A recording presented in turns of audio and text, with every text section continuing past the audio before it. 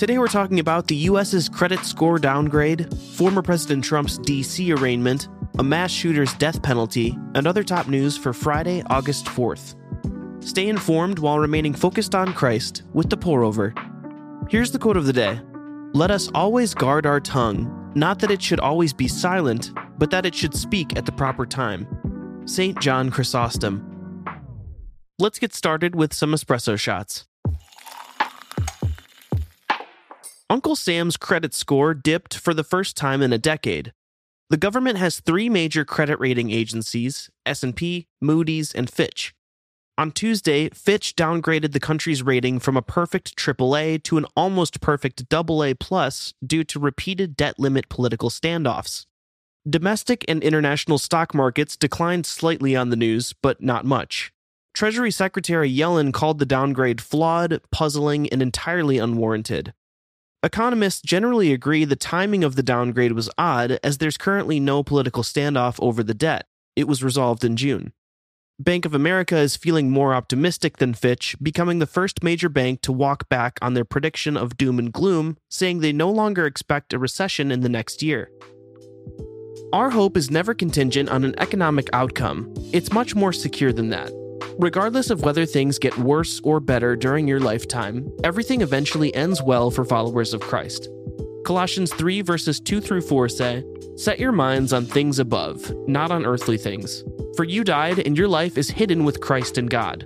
When Christ, who is your life, appears, then you also will appear with him in glory."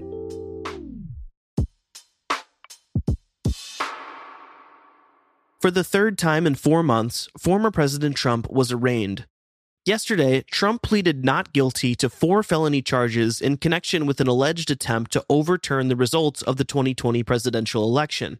The trial will be presided over by Judge Tanya Chutkan, an Obama appointee, but there's been no indication on a timeline. In media appearances, the former president's lawyer said Trump is protected by the First Amendment and accused the DOJ of trying to criminalize free speech.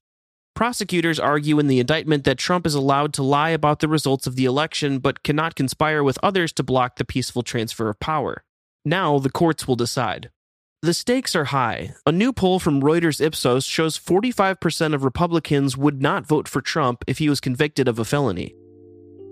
While you likely have no control over former President Trump's legal troubles, you can control how you speak about them. Leave others with no doubt of your love for everyone involved, even for people whose actions you do not support. Luke 6 verse 32 says, "If you love those who love you, what credit is that to you? Even sinners love those who love them."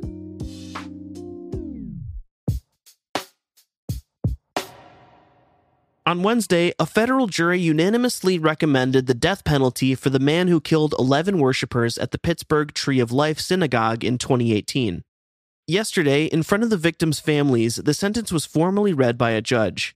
In June, a jury found the shooter guilty of 63 felony charges, including federal hate crimes. 22 of the charges carried the possibility of the death penalty.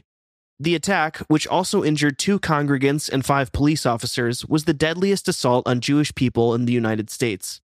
It's the first time a federal death penalty has been imposed since 2021, when the Justice Department placed a moratorium on federal executions. At the state level, the death penalty is legal and enforced in 24 states. Christians have a hard job. We must pursue justice and come alongside victims in their pain without letting a guilty verdict lessen our love for those convicted. Revelation 21 verse 4 says, "He will wipe away every tear from their eyes. Death will be no more, grief, crying, and pain will be no more, because the previous things have passed away." Today's episode is sponsored by Mite. Why is it that charities' websites and donation processes all feel like they were designed in the early 2000s? Clunky processes, bad interfaces, nightmarish accounting, and questionable causes are all in the past, thanks to Mite.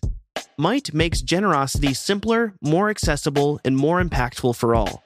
By making the boring parts of donating easy, you can manage all your donations from one app, get one tax receipt for all your donations, etc. You can focus on what really matters, making an impact and inviting your community to do the same.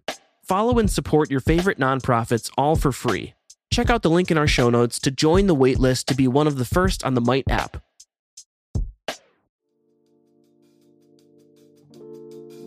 In other brews, here's a rapid round of updates. The U.S. has suspended counterterrorism training with Niger's military forces 1 week after Niger's military launched a successful takeover of the country's democratically elected president. The U.S. has also ordered the evacuation of non-emergency government personnel and eligible family members.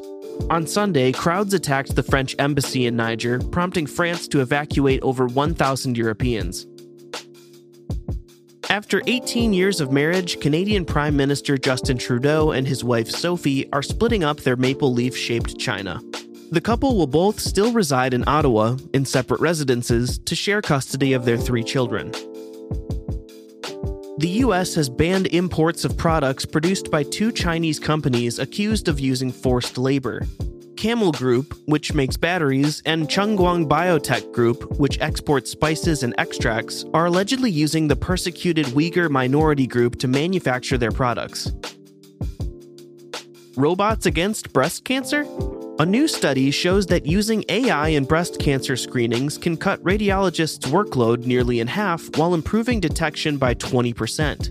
It was the first ever randomized control trial into AI in radiology. Experts describe the findings as breathtaking and are calling for additional trials. After 144 years, Thomas Edison's incandescent light bulb is officially being phased out. On Tuesday, federal regulations banning the bulb, proposed under Obama, scrapped by Trump, and revived by Biden, took effect. You can keep using the ones you have, but they'll no longer be manufactured or sold, replaced in the most part by energy-efficient LEDs. And that's all we have for today. Thanks so much for listening.